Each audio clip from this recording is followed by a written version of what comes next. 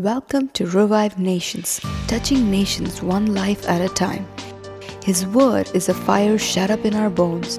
Be revived, renewed, and restored. Access more resources and partner with us on our website, revivenations.org. I want you to understand something. As Christians, we serve a God of covenant. And we serve a God of principles. Christianity is the only God that rewards you for your thoughts. Not even actions. He rewards us for our thoughts. That is why the Bible says, as a man thinketh, so he is. The reward starts with your thoughts. So many times Christians spend a lot of time and energy focusing on what to pray to make it happen. But it's never about what to pray. It is how you pray that opens the doors for you. God is a God who keeps covenant. If you do your part of the deal, He will do His part of the deal. And Bible is full of such stories of powerful principles that men used that moved God.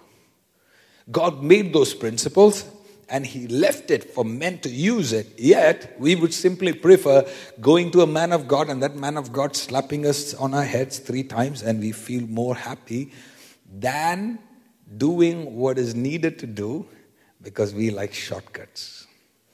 We are a generation of shortcuts. We want everything to be fast. As Christians, that is why we flock to conferences and men of God and prophets and anybody that can lay hands and that is why a lot of us don't have a lot of hair because we have too many people laying hands on us.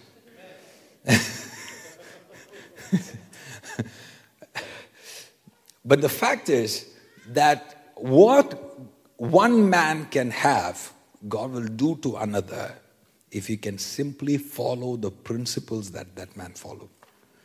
Because God does not show favoritism. How many of you can agree? Now, let me explain that to you. He has favorites, but He doesn't show favoritism. Do you understand the difference? That means He can say, because of what you did, you become my favorite. But if you don't do what you need to do, I won't show favoritism and give you what you've not done. And that is why God would walk to you will see Abel and Cain, and God would walk to Cain and say, why are you upset? Because you know that if you did the right thing, I would reward you. In other words, yes, Abel is my favorite, but I won't show favoritism.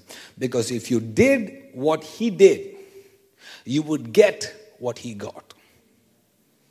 Many of us want blessings, but we don't want to pay attention to principles. We Christians are uncomfortable with principles. We don't understand.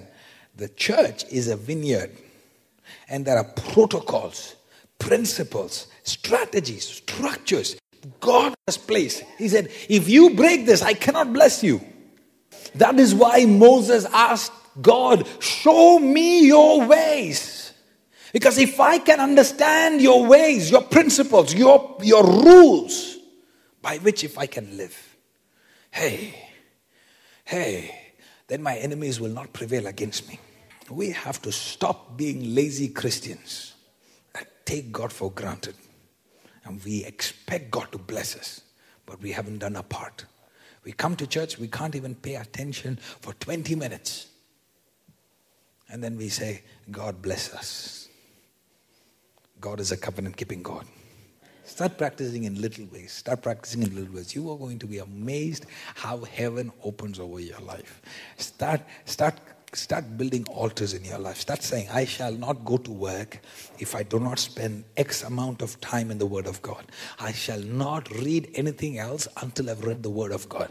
The more than the amount of time that I spend with people, I shall spend time with the Lord. Start cutting your social media. Start cutting things down. Start building structures and protocols in your spiritual life. Don't just be a lazy Christian hoping everything is going to fall into your lap. It won't.